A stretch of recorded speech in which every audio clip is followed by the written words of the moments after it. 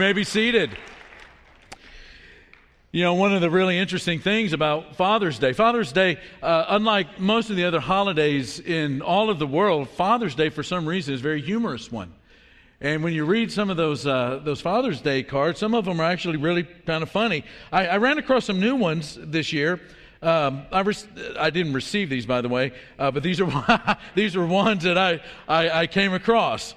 The first one, please accept this Father's Day card as a token of my poverty. Happy Father's Day, Dad. Thanks for always helping me out financially so I can focus on being an independent woman. Happy Father's Day, Dad. You're the world's greatest dad, although my frame of reference is limited. You know, we can laugh a little bit at being a parent, right? Especially for dads. I mean, we get all of that. But you know, not everyone's experience of being a parent is a lot of times great. About 6 months ago, I was talking with a medical profession. This young woman was a medical profession, not a member of our church, lives on the far side of San Antonio, but a brand new mom. Had only been a mom for about 3 or 4 months at the time. And we're there talking, and knowing that I'm a minister, she begins talking to me about, you know, being a parent and so on and so forth. And I'm just really lathering it up. I mean, it's just great, and you'll have fun. And, you know, don't worry. I mean, there are so many things that just take care of themselves. You know, you're married to a great husband. There'll be so much help there. And what's wrong? Why are you so worried? And she begins to open up. There had been a patient she had seen. It was an older woman who had an older daughter. And all this woman could do, and it wasn't just this one visit, just every time she's with this woman in a consultation, the woman is just always berating her daughter and just, I just hate being a mother. I just hate being a mother. I mean, it's just so hard. I hate it. I just can't wait until she gets out of the house and off to college. And she's saying all of this to this brand new mother who is so excited about having this new baby. And she goes, "What do you think?" And I say, "Well, I don't know the girl. I mean, maybe the mother has a point." She says, "No, I know the daughter. The daughter's great. Anybody would love to have this kid as their daughter." And then she says, "I don't know why anybody would complain about the decision that they themselves made to bring a kid into the world." Now, I don't always like this particular comedian's brand of humor, but Chris Rock said something that I thought was absolutely stellar. He says, "When I hear people talk about juggling or the sacrifices they make for their children, I look at them like they're crazy because sacrifice infers that there was something better to do than being with your children." He's not a preacher, but I could say amen to that. We've been spending the last couple of weeks, actually it's been all of June so far, we've been looking at Deuteronomy chapter 6, verses 4 through 9. The gist of this verse is that the people of God are to completely be devoted to God. And that is the most important thing that you pass on to your kids. And I do believe that a lot of the other stuff, like tying your shoes, I mean, yeah, that's a skill set that you teach and you learn, but all of that takes care of itself. There are so many things that are more important, and this is one of them. Because as a parent, what you're doing when it comes to teaching them about God is you're teaching them a progression. You're teaching them when they're an infant, when they are parent dependent, to become independent, where they begin to take care of themselves. But overarching all of that, going from parent dependent to independent, is teaching them how to be God dependent. That is the most important thing that you do as a parent. And when we read Deuteronomy chapter 6, those 5 or 6 verses, 4 through 9, teach us two tremendous truths about passing that faith on to the kiddos. Now, last week we looked at the back end of that, and that was when you're teaching your kid about God, you have to seize every moment. You have to take every opportunity, and the key phrase or the key line out of last week's sermon is this, that discipling your kids means intentionally, you've got intent, there's a goal in mind, intentionally introducing them to God in normal everyday life. One of the things we saw when we looked at that passage last week, Deuteronomy 6, is that it doesn't say you got to add all of this stuff. It says in the normal living of every day, you introduce them to God with God talking, God examples, and God conversations, and some of it planned and some of it happens on the fly. But in normal life, As you live as a disciple of Jesus of Nazareth, you teach your kids in every instance, in every experience, in every moment about God. The second part, which is actually the first part of this verse, is this morning. The gist of what we're talking about this morning is this.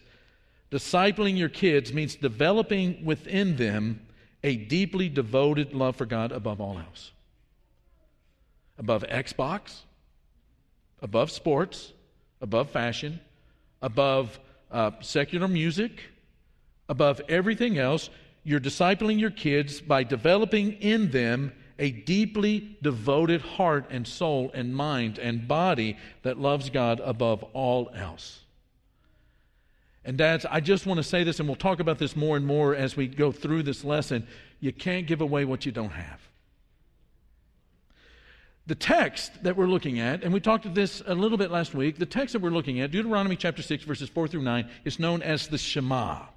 And it gets that word from the Hebrew language that's found in the Bible, the actual Hebrew language of the verse. It's Shema Yitzrael, hear Israel, Yahweh Eloheinu, the Lord is our God, Yahweh Echad, which means God is one, or God alone.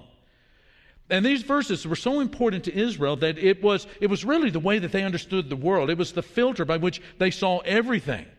And Jewish people, when they got up in the morning, they would recite the Shema.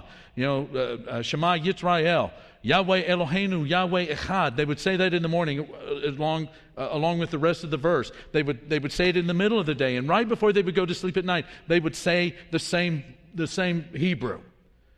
And it was also taught that, one of the high points of a man's life or a woman's life, a follower of God, was that even as you lay there in the last moments, as you're breathing your last, these are the words that are going to be on your lips.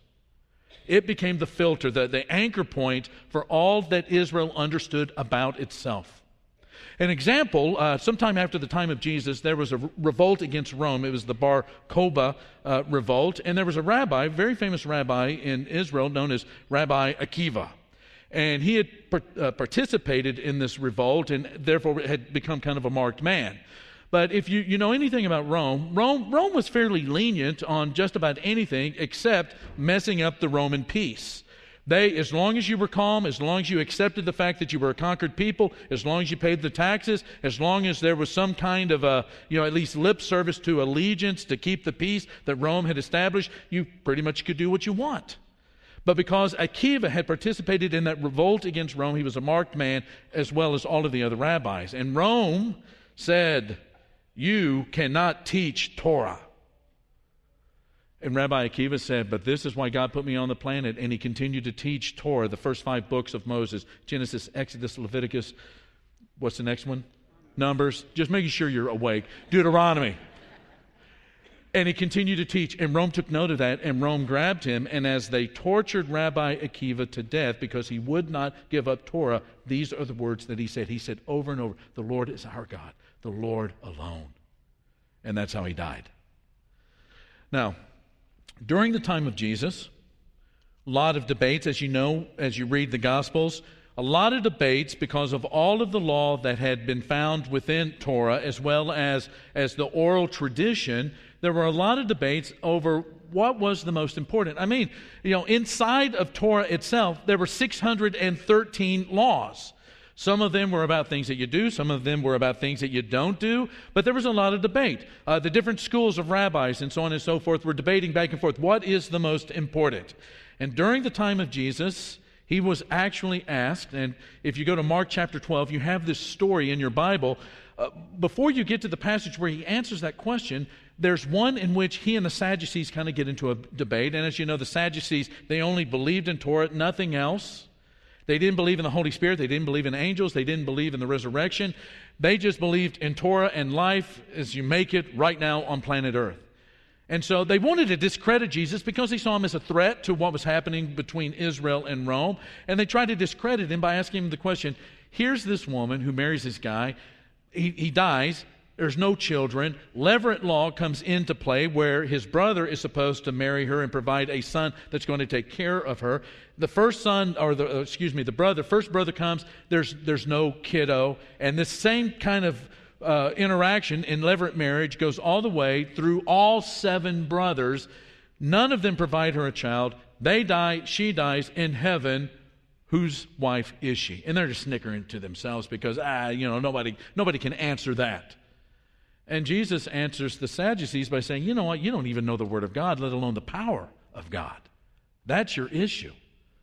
Well, the Pharisees, who were the other sect that were kind of contra Christ, or at least the majority of them were contra Christ during this period of time, they didn't really like the Sadducees, and they were really glad to see the Sadducees, get one in the chops.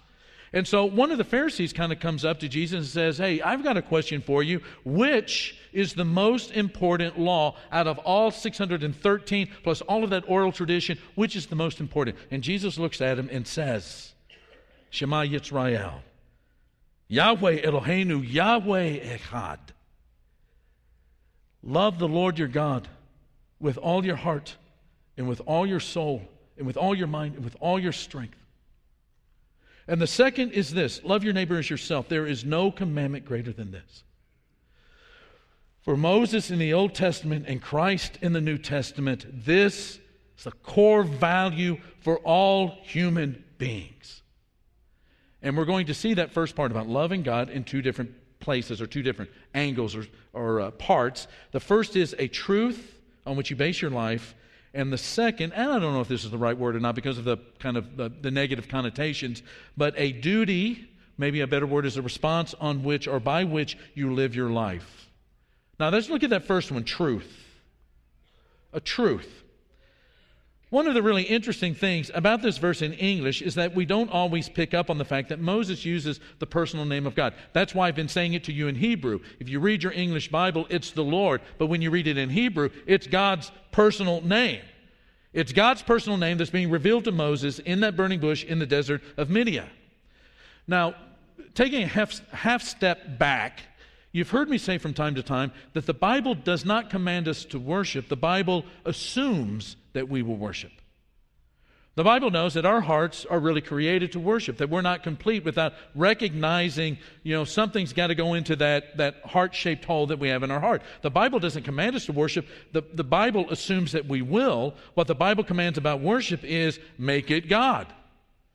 Now, the same sort of thing is happening here. In Deuteronomy chapter 6, Moses is hearing God say, he's hearing God say, and he's also transmitting to Israel that there are lots of gods that you can worship in this world. There are lots of idols that you can worship in this world. But the one that recognizes that El Elyon is the creator and the possessor of the heavens and earth, that this God who created everything has revealed His name is Yahweh. He is the one that is to be worshipped. In Deuteronomy chapter 6, in the New Living Translation, it says, listen, O Israel, the Lord is our God, the Lord alone. Now, have you ever just kind of stepped back? I mean, at some point you always have to answer this question, but when's the last time you really thought about why you believe in God? Why do you believe in God? Now, sometimes we don't want to answer that question because sometimes it brings up some doubts that we haven't had answers to, or at least adequate answers. But you know what? Listen, everybody struggles with doubts. As long as we live in this fallen flesh and we live in the world as thus have we made it, there are going to be times when there are those doubts. But the big question is, why do you believe in God? I can give you a lot of reasons that I believe in God. Let me give you 3. First is creation. When I look at creation, I just, for the life of me, can't believe that this is an accident. I love to go sit out in the woods and get really, really quiet. And when you get quiet, there is a level of complexity and of detail that you don't really see unless you stop and you get quiet, and not just stop talking, but quiet on the inside so that you can observe it. And when you get like that, you can sit, and when you're quiet, you see levels of complexity that you don't normally see. And that's just this macro universe that we see. There is, if you want a course on the micro universe, talk to Barry Newton. We have these staff meetings from time to time, and at the end of our prayer time, and they start about 9 o'clock in the morning, and sometimes we don't really get to the staff business until about 10 because we're going around the table and there are prayer requests and people that we're praying for and these kinds of things. And some of those meetings, Barry, who's just really into this science part of this question, just sometimes cannot contain himself at the greatness of the intricacies and the complexities of the micro world, and he's got to share it with us, and I don't understand half of what he's saying, but he sees this, and he goes, this could not be an accident. There's something behind it. And I agree. It's hard for me to believe that this is random, that creation is painting a much larger picture than what we hear in secular society. But it's not just creation. When I look at creation and think about the universe and how the universe calls to God and glorifies God, it's changed people. I mean, historically, think about the apostles. Think about the apostles. Why would they give their life for a lie? I mean, they could have been brainwashed for a little bit, at least by Jesus, perhaps. I mean, if that's the real story, they could have been brainwashed. But after about 10 years or 15 years of persecution and heartache and roughing it and poverty and people being cruel to them and sometimes success, sometimes not success for a long time in preaching the gospel, why in the world would they continue down that road? At some point, you would think they would snap out. But that's not what happened. Some of them, with joy in their heart, died cruel deaths. Not all of them died that cruel death. All of them died with joy because they knew the resurrected Messiah. But you ask the question, why would people give their lives for a teaching and for a doctrine that seems so counterintuitive? That you don't repay evil for evil, but you repay evil with good. That you love your neighbor. That you pray for those that persecute you. That the first shall be last. That the greatest among you must be a servant. And it wasn't just those first century apostles and disciples of Jesus of Nazareth that lived that way. I mean, you think about all through history, the people and the degree to the change of life that they experienced because the gospel didn't just hit their heart, but went all the way in, like that Coke machine. We talk about the Coke machine. In the old days, you used to put that Coke machine, you wanted a Coke, you put coins in, and sometimes the coins, they get stuck. You'd have to shake it, and then you'd hear it go all the way in. Then you were able to access what was inside it. The gospel went all the way inside of them like the coin in that Coke machine. And it changed them. I think of John Newton, who wrote Amazing Grace, that great hymn, that the words are so powerful, and the tune and the melody and the words just sort of merge in such a way that even in our contemporary society, with all of the music that we have, that is still a song. When people just hear the melody, they stop and they pause. But he was once a slave trader. One of the roughest individuals that lived during his time period. Only to have the gospel impact his life in such a way that it not only turned him into a disciple of Jesus, but it turned him into a minister. How about the testimony of the Holy Spirit in your own heart? And then the last one I'll talk about is the resurrection.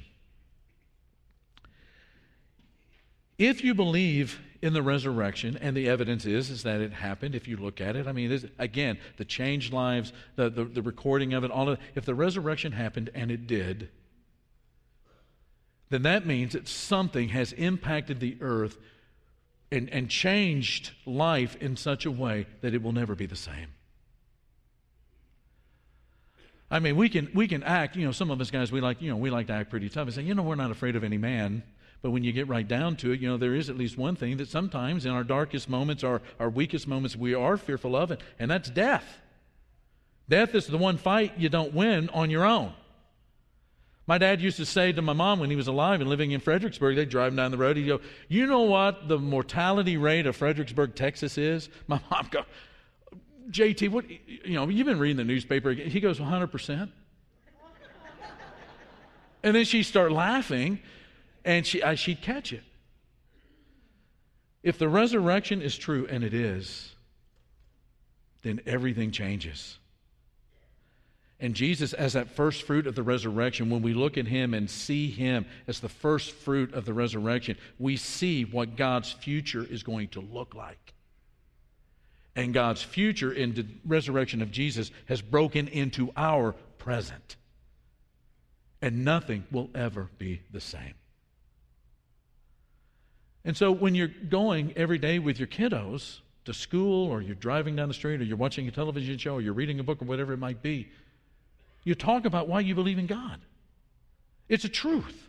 That this is a truth on which we base our lives, that there is a God, and that He knows us, and that we can know Him, and that not only can we know Him and He know us, but because of Christ, He is showing us that not only does He know us, but He wants to love us, and He wants us as His sons by adoption. Again, the way that it was before there was ever sin in the world. That's what we talk to our kiddos about. Do they know why you believe in God? And then the second thing, and we'll close with this, is that word duty. If you believe that there is a God who reveals Himself personally, then belief with Yahweh is serious business. Yahweh calls us to love Him. Now, what in the world, does that mean? Now, again, take a little half step out. I remember having a conversation some years ago, guys no longer employed at the radio station that we record all of our stuff at, but it was a guy that said, I really believe in God, sort of, but the one thing that I can't get my mind around is, why does this God tell us that we got to love Him? Why does this God say, you got to love me, you got to love me? I mean, He's so needy. If He's God, He wouldn't need that. Well, one of the responses to that is, in case you kind of run across that, is, why is it important that your kids love you as a parent? Especially in those early years where they're not really going to give you much back. They just do create a lot of work and a lot of expense. But when they love you the way that you love them, isn't there something sort of beautiful that begins to happen in the soul of that kid? What happens? You see this all the time. What happens when a parent has a kiddo and the kiddo does not love the parent? That the kiddo is rebellion against, regardless of what age, when that kiddo is not loving that parent, life does not go right for him. It's not that the parent is made or broken on that love from that kid.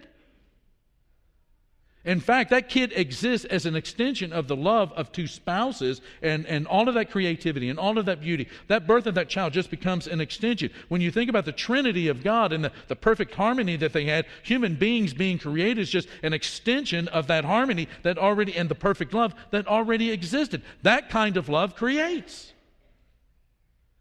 But when we decided that we were not going to love God, that God was not going to be our God alone, that's when the wheels came off of the wagon.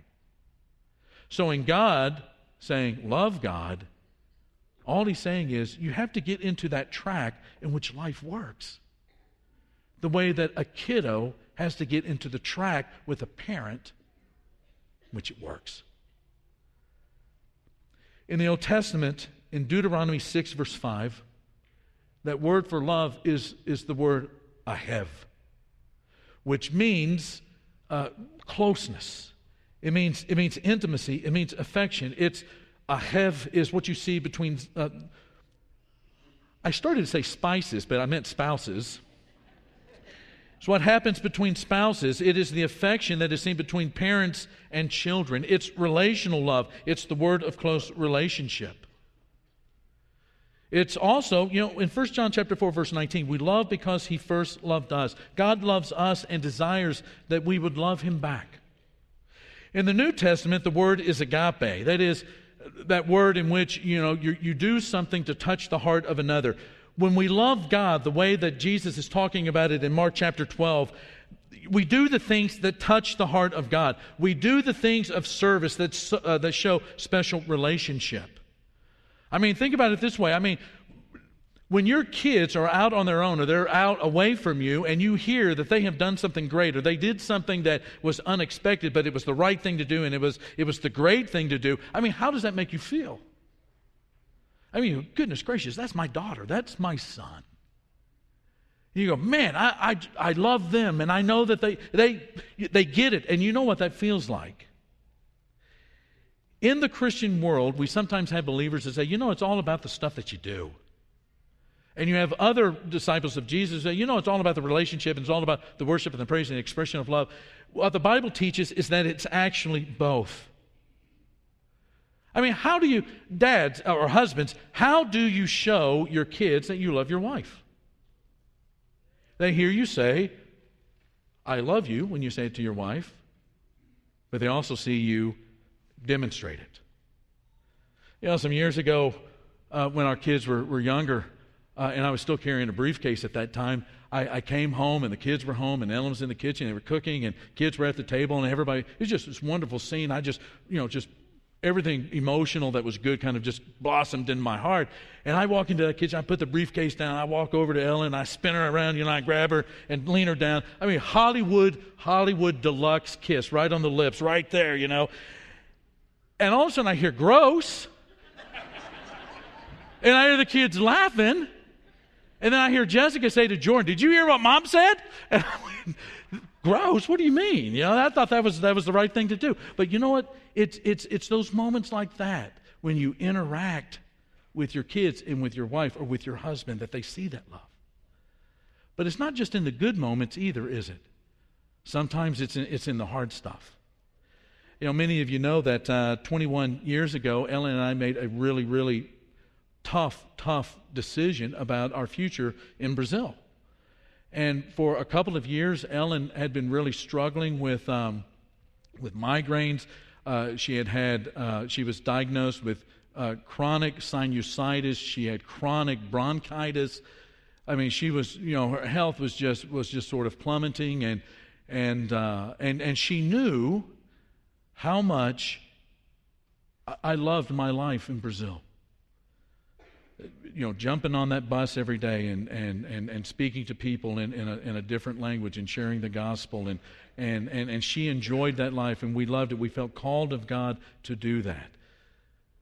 And there just came a point, though, where things were beginning to get a little bit dicey with her health. But she loves me more than her own life. And she knew that I was called by God for at least that portion of my life to preach in Portuguese.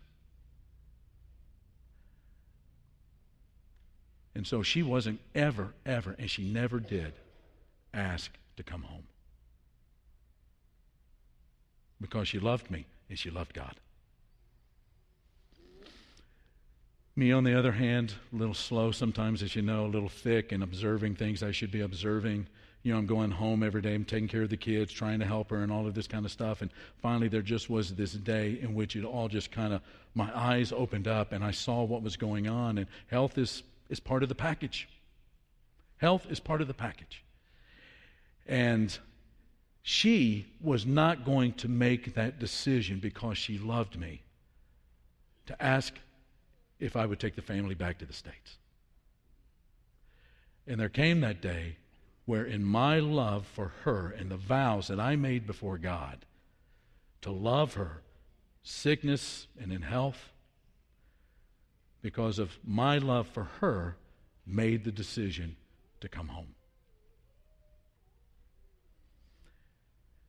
And kids see that. And they don't see you perfect. They don't see you flawless. They don't see you without making mistakes. They don't see they don't see you perfectly because you're not. But every day you show them what love looks like. Not only for your spouse and not only for them, but you show them that because you believe in this God who created the heavens and the earth, this God who changes people's lives, including your own, this God who changes the entire history of the universe through the resurrection, this God who changes everything is a God that you love and that you serve, and that it is something that they can see, and they may not be able to get it right then and there. But the more they see it, and the more you talk about it, and the more you talk about it, the more you see it. The more they begin to see that every day they live in the eyesight, in the vision of this God who created the heavens and the earth, who gave his only Son in order that they, like you and like me and all of our sin, could find our way back to God and not have an easy life, but have a life that is enveloped in the love of God. And that, my friends, is joy and peace. Ben's going to lead us in a song right now. I love you guys, you fathers, you single moms who are the heads of your own households, and the work that you guys are doing and the work that you endeavor to do and that you've committed yourself to do. Don't sweat the small stuff. Love God. Love him. And don't be afraid to show it. And don't be afraid to talk about all of those reasons why you love God or why you even believe that there's a God. And make sure that it happens in those normal, everyday events and experiences that you have with your children. Because if you don't talk about it now, chances are you won't talk about it later. If we can help you in some way through prayer or through counsel, or say maybe you want to give your life to Jesus this morning, we're going to have some of our shepherds down here this morning to help you and to talk with you about that. Let's stand and praise God together. In Christ, your broken life, so marred by sin, he will create